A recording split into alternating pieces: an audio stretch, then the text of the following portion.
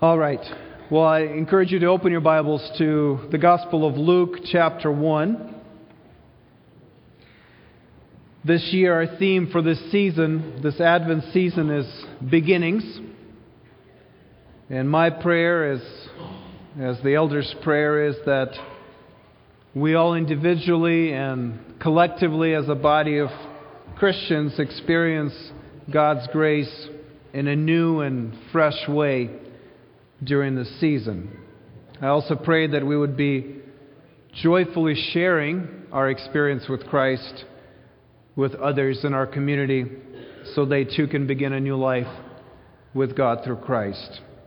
What we've been doing the last few weeks, we're looking at the beginnings of each of the four Gospels, and we're asking the question, how does each evangelist start his account of Jesus' life, death, and resurrection? What's the entrance point into the story? What's important to each of them to highlight as he introduces us to who Jesus is and what Jesus has done for us? As you might remember, Matthew started with Jesus' family, talked about the dysfunction of his family and the grace that comes to all of us through Christ. Mark, we talked about it last week, began with Jesus' experience in the wilderness and in the water of baptism, his identification with us in our struggle and our sin and redemption that comes through his work. So how does Luke begin his gospel? Well, he takes a different approach, and he starts with two angelic appearances.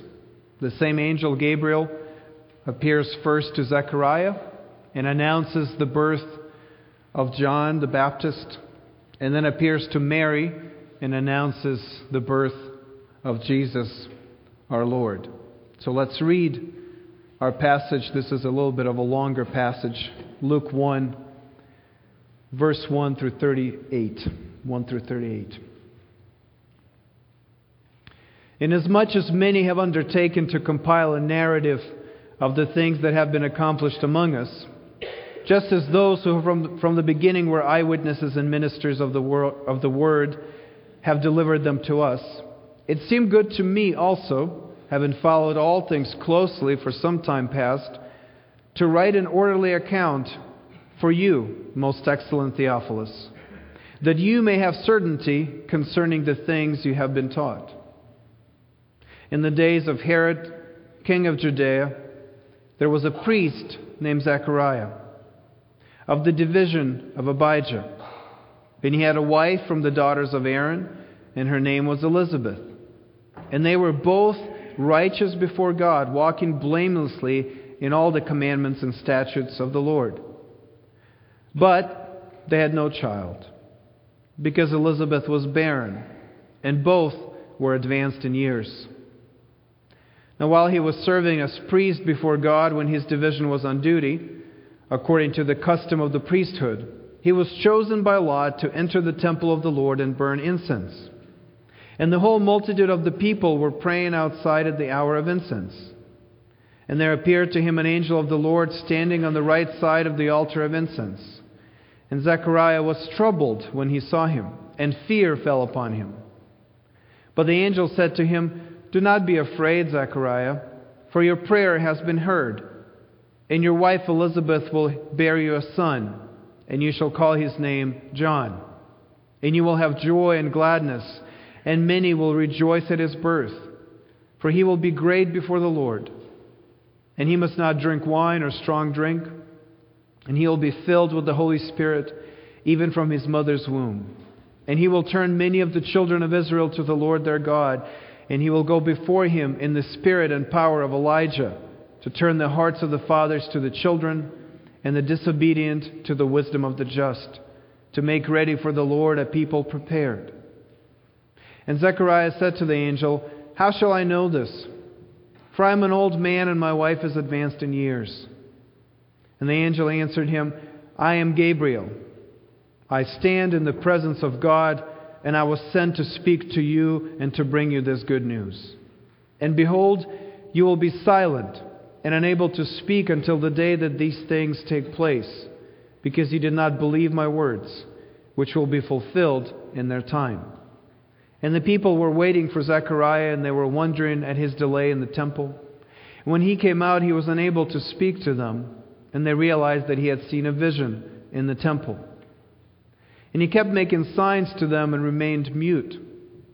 And when his time of service was ended, he went to his home. After these days, his wife Elizabeth conceived, and for 5 months she kept herself hidden, saying, "Thus the Lord has done for me in the days when he looked on me, to take away my reproach among people." In the 6th month, the angel Gabriel was sent from God to a city of Galilee named Nazareth, to a virgin betrothed to a man whose name was Joseph, of the house of David. And the virgin's name was Mary. And he came to her and said, "Greetings, O favored one, the Lord is with you." But she was greatly troubled at the saying, and tried to discern what sort of greeting this might be. And the angel said to her, "Do not be afraid, Mary, for you have found favor with God. And behold, you will conceive in your womb and bear a son, and you shall call his name Jesus. He will be great and will be called the Son of the Most High. And the Lord God will give to him the throne of his father David, and he will reign over the house of Jacob forever, and of his kingdom there will be no end." And Mary said to the angel, "How will this be, since I am a virgin?" And the angel answered her, "The Holy Spirit will come upon you, and the power of the Most High will overshadow you. Therefore, the child to be born will be called Holy, the Son of God. And behold, your relative Elizabeth, in her old age, has also conceived a son. And this is the 6th month with her who was called barren. For nothing will be impossible with God." And Mary said, "Behold, I am the servant of the Lord. Let it be to me according to your word." And the angel departed from her. Well, there are 2 angelic announcements. First, the angel comes to Zechariah, tells him that his son will prepare the people for the coming of the Savior. Then the angel comes to Mary and tells her that her son will be that long-awaited Savior. Zechariah and Elizabeth are both old, and they're not expecting a pregnancy at this time. So John's birth is a surprising work of God for them. Mary is a virgin, so Jesus' birth is even a greater miracle. Now I want us to look at these 2 angelic messages and consider how Zechariah and Mary responded to them. And then I'd like us to hear the message that Luke's beginning, his gospel, has for us, and consider our own response to it. So our outline is simple. Number 1, message to the priest in his response. Number 2, message to the virgin and her response. And number 3, message to the church and our response. Message to the priest, message to the virgin, and message to the church. Please keep your Bibles open, because we're going to walk through this passage and see just how rich in detail and application it is. Now we start with Zechariah. He was a priest, a very important role in Israel. He was a good priest. At this time, under Herod's rule, there were many corrupt priests. Priesthood was not in the best of shapes, and yet Zechariah was a good priest. He was following the Lord, keeping His commandments, walking blamelessly before Him. He was married to Elizabeth, who herself was a remarkable woman. In those days, there was a saying, "She is such a great woman, she ought to marry a priest," so people said. So you had to be of a very great reputation to be married to a priest. So I'm sure Zechariah was very happy to be married to such a remarkable woman. On top of that, she was also from a priestly line herself. So Zechariah's marriage was doubly blessed. It was a doubly priestly family. A special marriage that was to produce these heirs and these children that were specially blessed. But they had no child. They were getting old and there were no children. Now, do you see how in the midst of what might be described as an ideal life, there is a deep sadness. They tried and they prayed for decades, but no children. A strong marriage, a great job, a wonderful reputation for both of them, and yet none of that could erase the feeling of disappointment and disillusionment and a deep sorrow in their hearts. If someone were to write a paragraph about your life, what would that but be in your paragraph? Zechariah was a great priest, but he had no child. Elizabeth was a remarkable woman, but she could not be pregnant. So if you think about your life, someone were to write a paragraph about your life, what is that but, that yet, that nevertheless, that is in your life? He was a good father and husband, respected by friends, but he never found a fulfilling career. He was a wonderful person, but his life was plagued by chronic illness. She was a godly woman, but all her life she struggled in a dysfunctional marriage. She was a great kid, but she felt lonely and isolated in school. He was a gifted person, but his mental illness limited his potential. He was an accomplished person, but he never reconciled to his sister. She was a remarkable person, but she never found her soulmate. Now, I'm using common examples to make a point that we all have something in our lives that undermines the happiness caused by all the other good things in life. So what is it for you?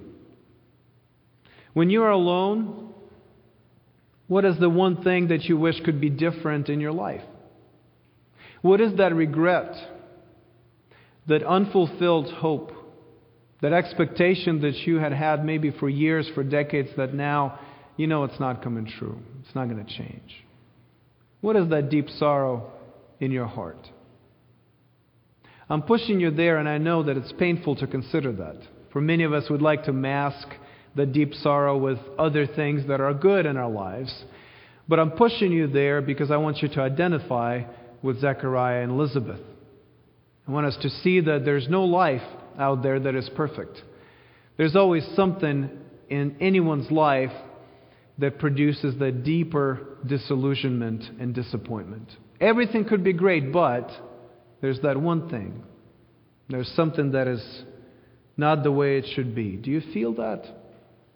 As you think about it, as you reflect on that, I want you to identify it. I want you to face it. I want you to be honest with what it is. That's where Zechariah and Elizabeth are. They're wrestling with that. Everything is great, but they have no children. So Zechariah goes to the temple to burn incense in the holy part of the sanctuary. This is an incredible opportunity for him. The priests were divided into 24 divisions in Israel. He was one of the 24 divisions of priests. And each division took a week, twice a year, to serve at the temple. There was only one temple, but many priests. And in that division, a lot would be cast to identify one priest for that specific time in the morning or in the evening to offer incense to the Lord in the holy place in the sanctuary. Not in the Holy of Holies where only a high priest could go, but in the holy place in the sanctuary. At best, if you were a priest, at best you would expect it to happen to you once in a lifetime. There were many priests. And so if you were so fortunate that lot was cast and it fell on you and you were selected to offer incense at the temple or to do something else like that, you would feel tremendously privileged and you would feel that this is the closest you would ever get to God. This is the deepest you would go into the temple. You would be representing the whole people of Israel. This is a very important time, and this will never happen again to you. So these are the emotions that Zechariah is walking into the temple with. He has a great life. There's this incredible event that is happening. He knows this is very, very important. And yet he also knows there's a deep sorrow in his heart he remembers that he has no children. And so he goes into it. Nothing more exciting could happen except that an angel appears. There's an angel standing right by the altar of incense. Of course, Zechariah is anyone else in the Scriptures and anyone else in our experience. When you see an angel, you're automatically struck with fear. They don't show up unless there's a good reason for them to be there. They come directly from God with a message on God's authority. This is not something you mess around with. And so Zechariah is scared, as anybody would be. And so the angel, the first thing he says, and the first thing most angels say when they see us, they say, "Don't be afraid. Settle down. It's going to be okay. You're not in trouble." And so Zechariah, now reassured, he is wondering what this message from God is. And so the angel says, "Here's the message from God to you. Your prayer has been heard. You will have a son. He will be great like Elijah, and he will prepare people for the Lord. The deep sorrow in his heart is replaced with great joy. In fact, the angel says you will greatly rejoice over this child, and this child will bring gladness to many people." God is answering that prayer even now. As exciting as it is to be speaking to an angel in the holy part of the temple on that one event in your lifetime for Zechariah, there's something that's happening here that is much more incredible than we can understand at first reading of the text. Let me explain. The angel brings a message from God to this particular priest, and you think, big deal.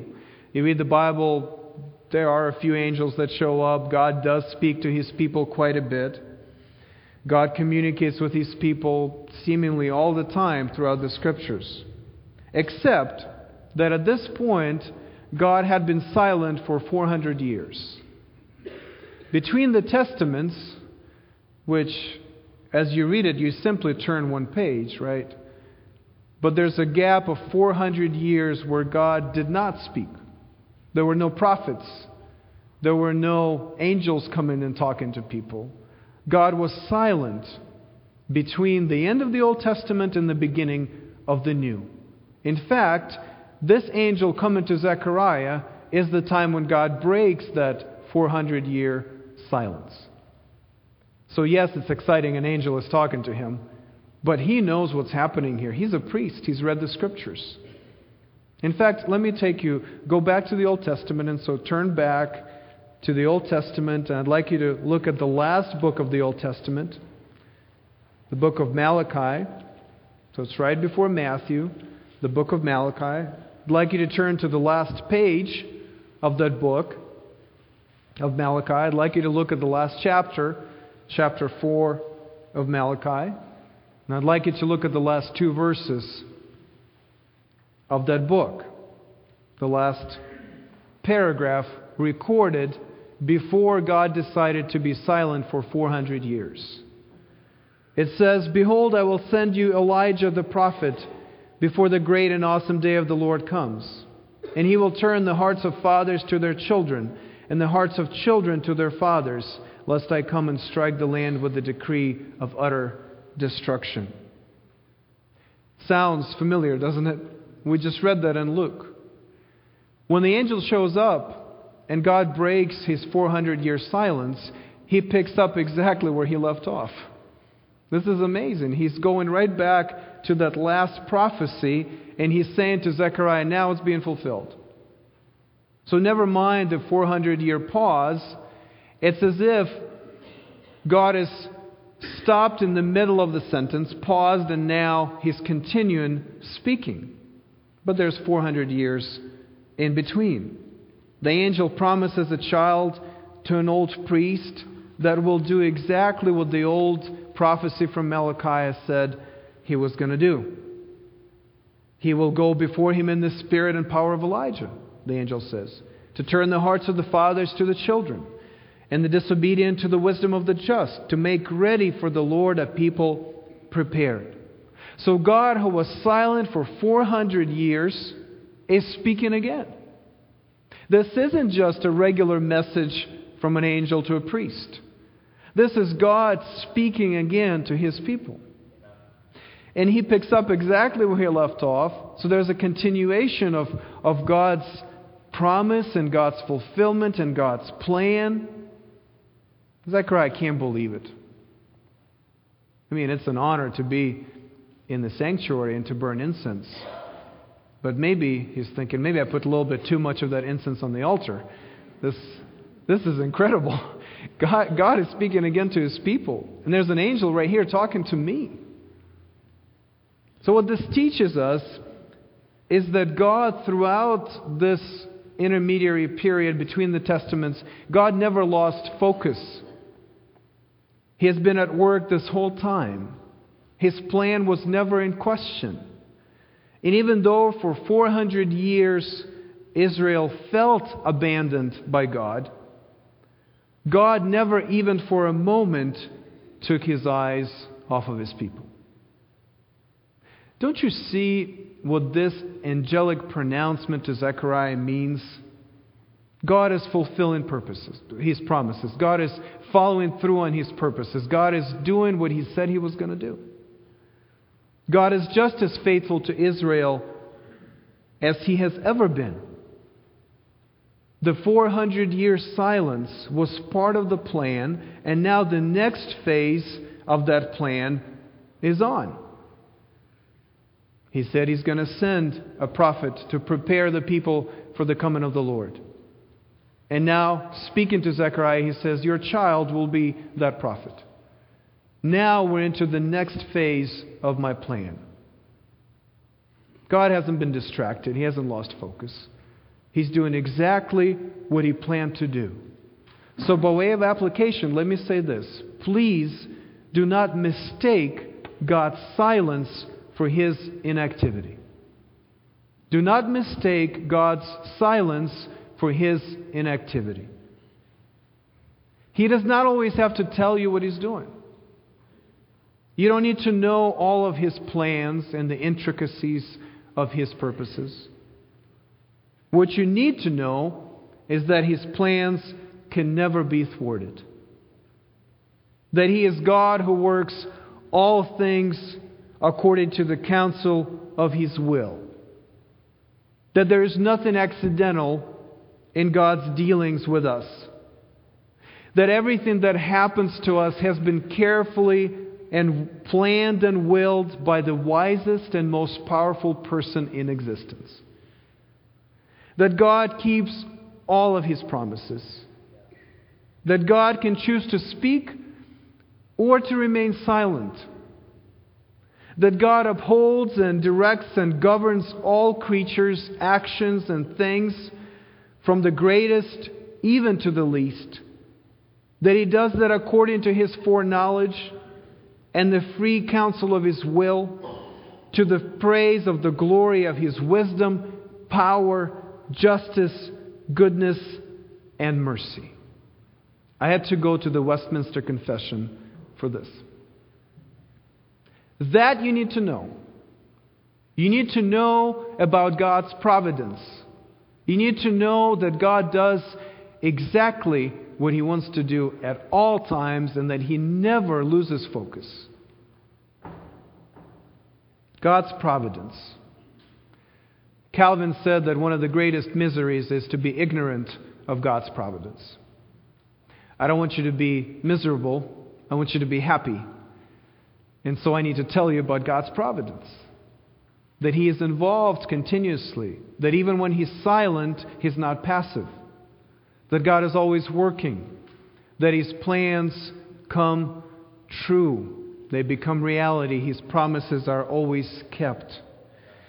Look at Isaiah 45, verse 5 through 7.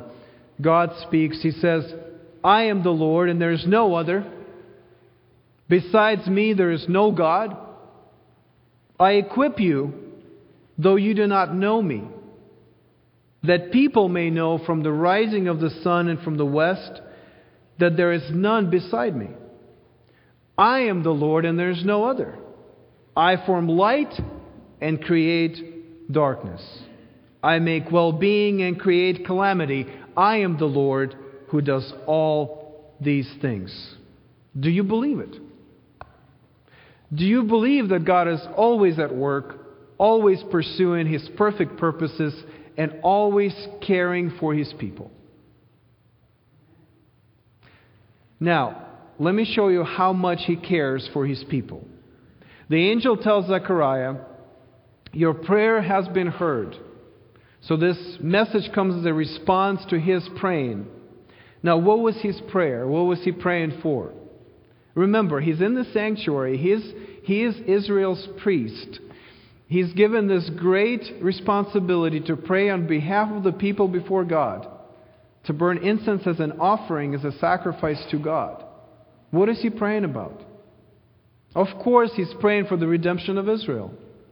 Of course, he's a priest. He's supposed to bring the sins of the people before God and say, God, what are you going to do? How are you going to redeem your people? When is the Savior coming? When is this day of the Lord that we're waiting for, when our enemies are going to be destroyed forever? That's what he's praying. He's praying for the redemption of Israel. And God responds to that prayer by saying, your child will prepare my people for the coming of the Savior. But that's not all that Zechariah prayed, and that's not all that God answered through this angelic announcement. Zechariah is also praying for a child. Maybe he just can't help it. I don't know. But it's in his heart. He's sad about that. And so that comes out somehow. Maybe not verbally, maybe not outwardly, but God knows what's in his heart. And so that prayer too is answered. So redemption comes to the people of Israel partially through John the Baptist, who was going to prepare the people for Jesus. And through that, the same event, a prayer for a child is answered by God as well. So both this great prayer for the redemption of the people is answered, and this rather small prayer for a baby is answered in the same act of God. That's providential. God's providence is at work. God is listening to His people. God cares for His people at all times. God is always working to bless His people. This child that is now sent is a joy to his parents, to Zechariah and Elizabeth. And he is also a piece in God's plan of bringing redemption to Israel. Now, friends, do not mistake God's silence for His indifference. Do not mistake His silence for His indifference. God may not be speaking, but He is certainly listening. You may be right now in a season of your life when God is silent. Please do not think that He doesn't care. He hears your prayers. He knows all of those yets and buts and neverthelesses and howevers and all those in the paragraph that you would write or someone would write about your life. None of those are hidden from Him. Whatever that deep sorrow is in your heart right now, God knows. He cares. He's listening. He listens to each one of your prayers, each one of your concerns, and He will answer all of your prayers according to His wise and careful plan. God's providence is at work in your life right now. God's providence is at work in all of God's people, bringing about these great solutions for the church.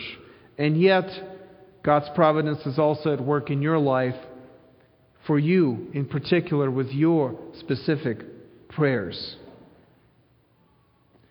Now that's the message to Zechariah. Now I took some time on it because I think these are important applications. But let's move on to the young woman, to Mary. There are a lot of similarities with Zechariah's situation, but at the same time, there's a lot of contrasts and differences as well. Now the similarities are that both Zechariah and Mary are afraid. It's the same angel that speaks to both. A child is promised to both of them. Both children are named by the angel. Both are promised to be great. But here are the differences. Let's look at two. Number one, Zechariah's son John is promised to prepare the people for the coming of the Messiah. Mary's son, Jesus, is the Messiah. That's a big difference. If Zechariah was amazed to hear what he heard from the angel, imagine what Mary must have thought. My baby is the King of Israel. My baby will reign over the house of Jacob forever from the throne of his father David. My baby is the Savior of the world. My baby is God's own son. My baby is the Redeemer long ago promised to us. And finally, He's coming through my womb. That's the announcement. God is finally sending the Savior, and He's going to come as a baby. This long-expected Savior is almost here. God is fulfilling His promises to His people. God's millennia-long relationship with His people is about to culminate in the coming of God's own Son as a baby. John was the last piece to be put in place. Now everything is clicking. Everything is going to be fulfilled. Everything is set for the coming of Jesus. God's covenant with Abraham. Israel's captivity in Egypt. The great exodus out of slavery. The giving of the law under Moses. The entrance into the land. The conquest and the establishment of the kingdom. David's glorious reign. The division of the kingdom in two. The exile in Babylon. The return and the rebuilding of the temple and the city. The suffering under the various tyrants over Israel. All of that now is culminating in the angel's announcement to a young girl from Nazareth. Behold, you will conceive in your womb and bear a son, and you shall call his name Jesus. He will be great, and he will be called the Son of the Most High. How does Mary respond to that? How would you respond to that? Well, we know that Zechariah didn't do so well in his response. Zechariah said, "How shall I know this? For I am an old man and my wife is advanced in years." The angel rightly discerns his unbelief, his lack of trust. He's asking for a sign. He's asking for proof. He's not sure that God is going to do what He just said He was going to do. So the angel gets a little upset. I think it's one of the funniest passages in Scripture. When Zechariah says, "How will I know? Prove to me that God is going to do that." And the angel says, "I am Gabriel. I stand in the presence of God. And I came here to you to tell you this. And you're going to question me?" And so he says, "You're going to be silent for a little bit here. Why don't you just be quiet and meditate on what I just told you? Let's just think it over. Look at the condition of your heart for about 9 months until the baby is born. You can't tell anybody anything that you're thinking. Just keep thinking that until you realize that God can do these kind of things. And you can trust Him. That even though He had been silent for 400 years, He's still doing what He's doing. And now you're going to get a little taste of that as you're going to be silent for 9 months." So Zechariah responds in unbelief. Now notice mercy here too. God doesn't withdraw the promise of the child, right? Even though Zechariah responds in unbelief, God is disciplining him and giving him that time to grow and to change and to embrace God's promises on a deeper level. He still has the child. He's still part of God's plan. God doesn't give up on him. But that unbelief is checked. It's dealt with. He is disciplined because the Lord loves him. And so He disciplines him. Now Mary has a very different reaction, even though she says something that's very similar. Mary says, how will this be since I'm a virgin? Now, it's interesting that she's not questioning whether it's going to happen. She's just kind of wondering how it's going to happen. She's thinking, okay, practically, how's it going to work? I'm a virgin. That's not how babies happen. How's it going to happen? I'm not sure the angel's answer is terribly satisfying to her. It doesn't really explain a whole lot, but it underlines that it's going to be a supernatural, mysterious birth where God is going to be involved directly. And once Mary hears that, she says, "Behold, I am the servant of the Lord. Let it be to me according to your word." What faith! What trust! She doesn't understand how it's going to happen still. She's a kid from Nazareth, and here the Savior is going to come as her child. And she says, "I am the Lord's servant. Let it be to me exactly as the Lord says." I'm going to accept fully and joyfully and in faith that what He said is going to happen exactly as He said it was going to happen. The early church used to depict Mary in this posture. Arms and hands raised towards heaven in prayer. And that's how people prayed in those times. Many people prayed that way. And so in the catacombs you will see the depictions of Mary with her arms raised towards heaven. There's this posture of acceptance and trust and faith and joy before God, saying, "I am your servant.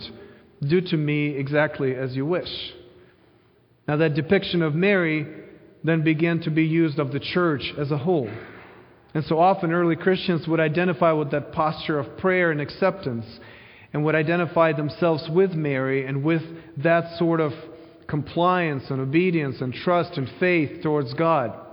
So Christians suffering from persecution in Rome and other cities would draw these pictures on the walls of their hiding places. They are raising their arms, they're raising their hands to God, and they're saying, "We are your servants, Lord. Do to us as you wish. Let it be done to us according to your word." So in the darkest hours of the church, this image of Mary and the open heart towards God and this faith towards God became a strength to the people. My question to us today is that your posture? I don't mean physically, even though I think it's helpful to do that physically as well. But spiritually, are you like Mary, open before God and saying, "I am your servant. Do to me what you think is best, and I will embrace it fully and joyfully, because I trust you, because you always do something good for your people, because you never lose focus, you never stop working. So I'm going to be open with you. I'm not going to keep my hands and arms to myself. I'm not going to clench my fists. I'm going to open my palms. I'm going to raise my arms. And I'm going to say, do whatever you want, Lord, because I trust you." Is that your spiritual posture? Is that the disposition of your soul in prayer? Now I'm going to return to this question after we consider what message Luke's beginning has for us. So before you respond, whether it is your posture, whether that's how you see God and that's how you respond to His announcements to you, let's consider what the message is to the church today based on how Luke starts his gospel. Now the message to Zechariah was, the Savior will come. John is coming to prepare people for Him. The Savior will come. Don't question that. Don't doubt that God's plan is going to happen. The Savior will come. The message to Mary was, the Savior is coming. He's coming now. He's going to be born, this baby, and He's going to bring forgiveness of sins to His people. He's going to reign on His Father's throne in Jerusalem. Now, the message to us, based on how Luke develops these themes in the beginning of his gospel, is the Savior has come. Right? We're looking from the other side of that. These are announcements of future events, near future, but future. And for us, we look back and we say, that's already happened. Jesus has already come. The Savior is here. He has accomplished what He needed to do to save us and to redeem us. God has fulfilled His promises. The people of God have been redeemed through Christ. The message we preach and believe is about God's finished work of salvation. We live on the other side of the manger, the cross, and the empty tomb. So we're looking back, and our question is, do we believe that message? Do we believe that God did what the Scriptures say He did? Zechariah was hesitant to accept what the angel said will happen. Mary, on the other side, joyfully accepted the prospect of giving birth to the Messiah. What is your response to what God has already done in Jesus? Do you see Jesus for what He is, the fulfillment of God's promises and the culmination of God's redemptive work with His people? Is that how you see Jesus? Raising your arms and saying, this is who Jesus is. I'm here to understand, to believe. Jesus is the center and the culmination of God's purposes. The question is now whether He is the center of your life. Regardless of how you see Him, He is the center and the culmination of God's purposes. The question now is whether He can become the center of your life. Because that would be consistent. Are you going to raise your arms? Are you going to open your hands and say, Jesus, you are going to be exactly who you are for me. I'm going to embrace you as you are. I'm going to accept you as the center of God's work, as the fulfillment of all of God's promises. 2 Corinthians 1, verse 20.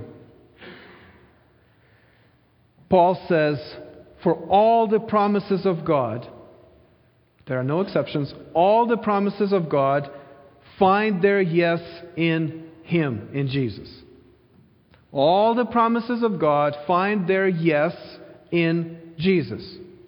That is why it is through Him, through Jesus, that we utter our amen to God for His glory. What is Paul saying? All of God's promises are fulfilled in Jesus.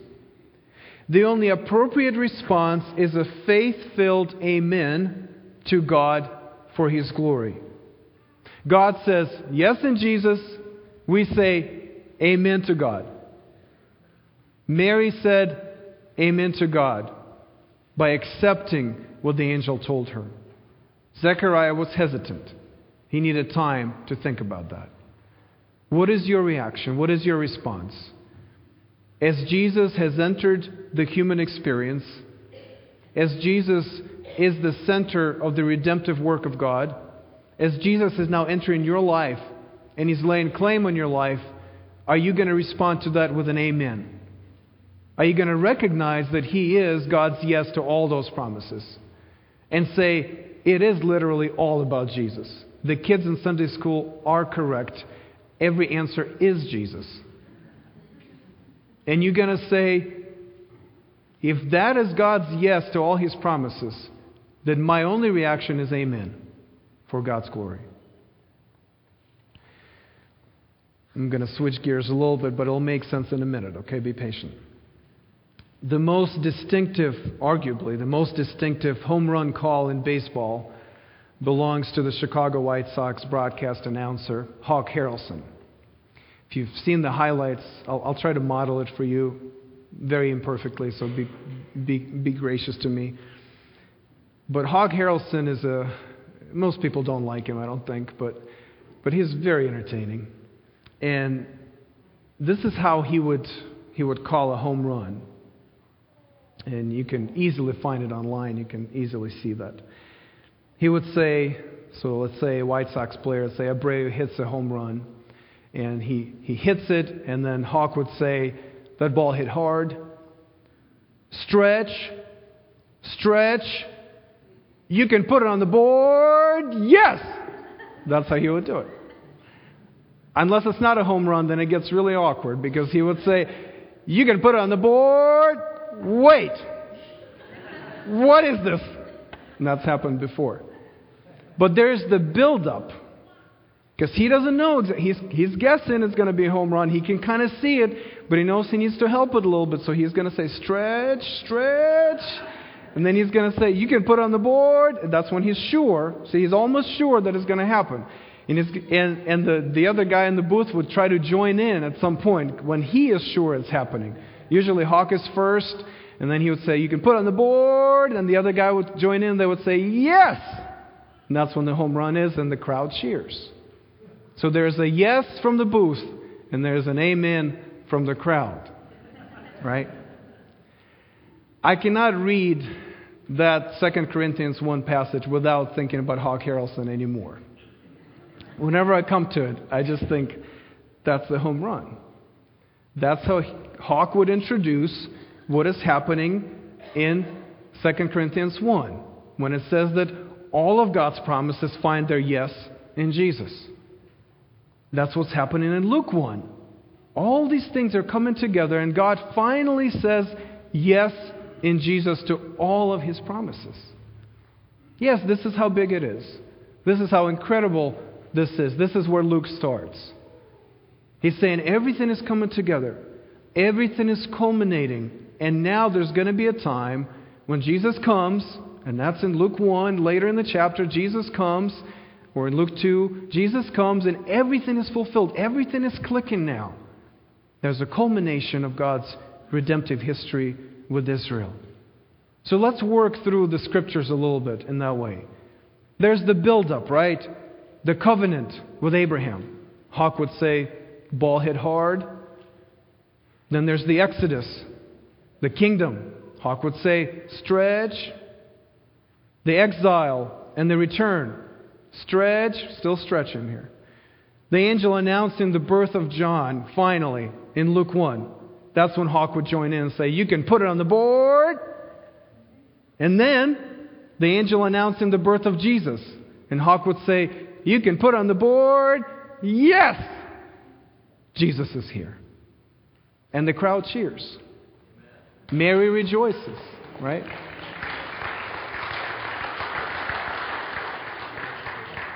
Jesus is God's yes to us. All of God's promises find their yes in Jesus. You see, God promises purpose and meaning and life.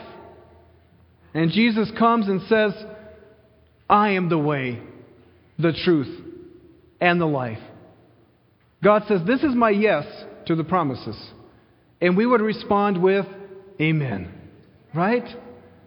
Jesus comes, we see Him, He is God's yes, and we say amen to God's glory.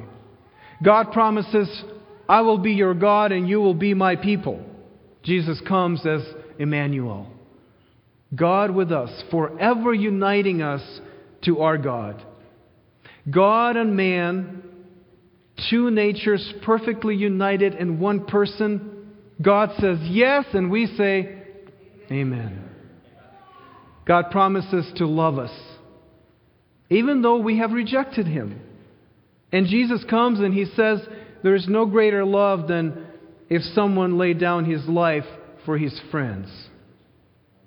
And He stretches out His arms on the cross in God's eternal embrace of sinners. The just dying for the unjust so He could love us forever. God says yes on the cross, and we say amen. God promises joy, and Jesus comes and rises from the dead, declaring that even death cannot hold back the laughter of the Christian. No more sorrow for God's people. That's God's yes to the promise of joy, and we respond with amen. Everything is to be redeemed. All the promises are to be fulfilled. Our deep sorrows are turned into deeper joys. The hope of God's return in Christ to rule and to set everything right, Christ's glorious return, transforms all of our buts and yets into ands. You see, what used to be in that paragraph, but he didn't, or but she couldn't, now becomes, and also he did that. And she did that. And that's become a reality now. All those are transformed into not anymores. All of our howevers are transformed into whatevers.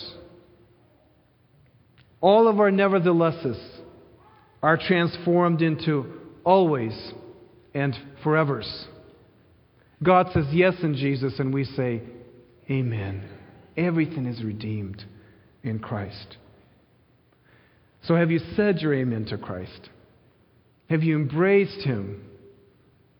Have you assumed that posture of prayer and acceptance, of joyful obedience to Him, both in the grand purposes of His providence in the work with His people, and in the more specific work in your own life? Do you see how even your deepest sorrow can be redeemed by Christ's coming?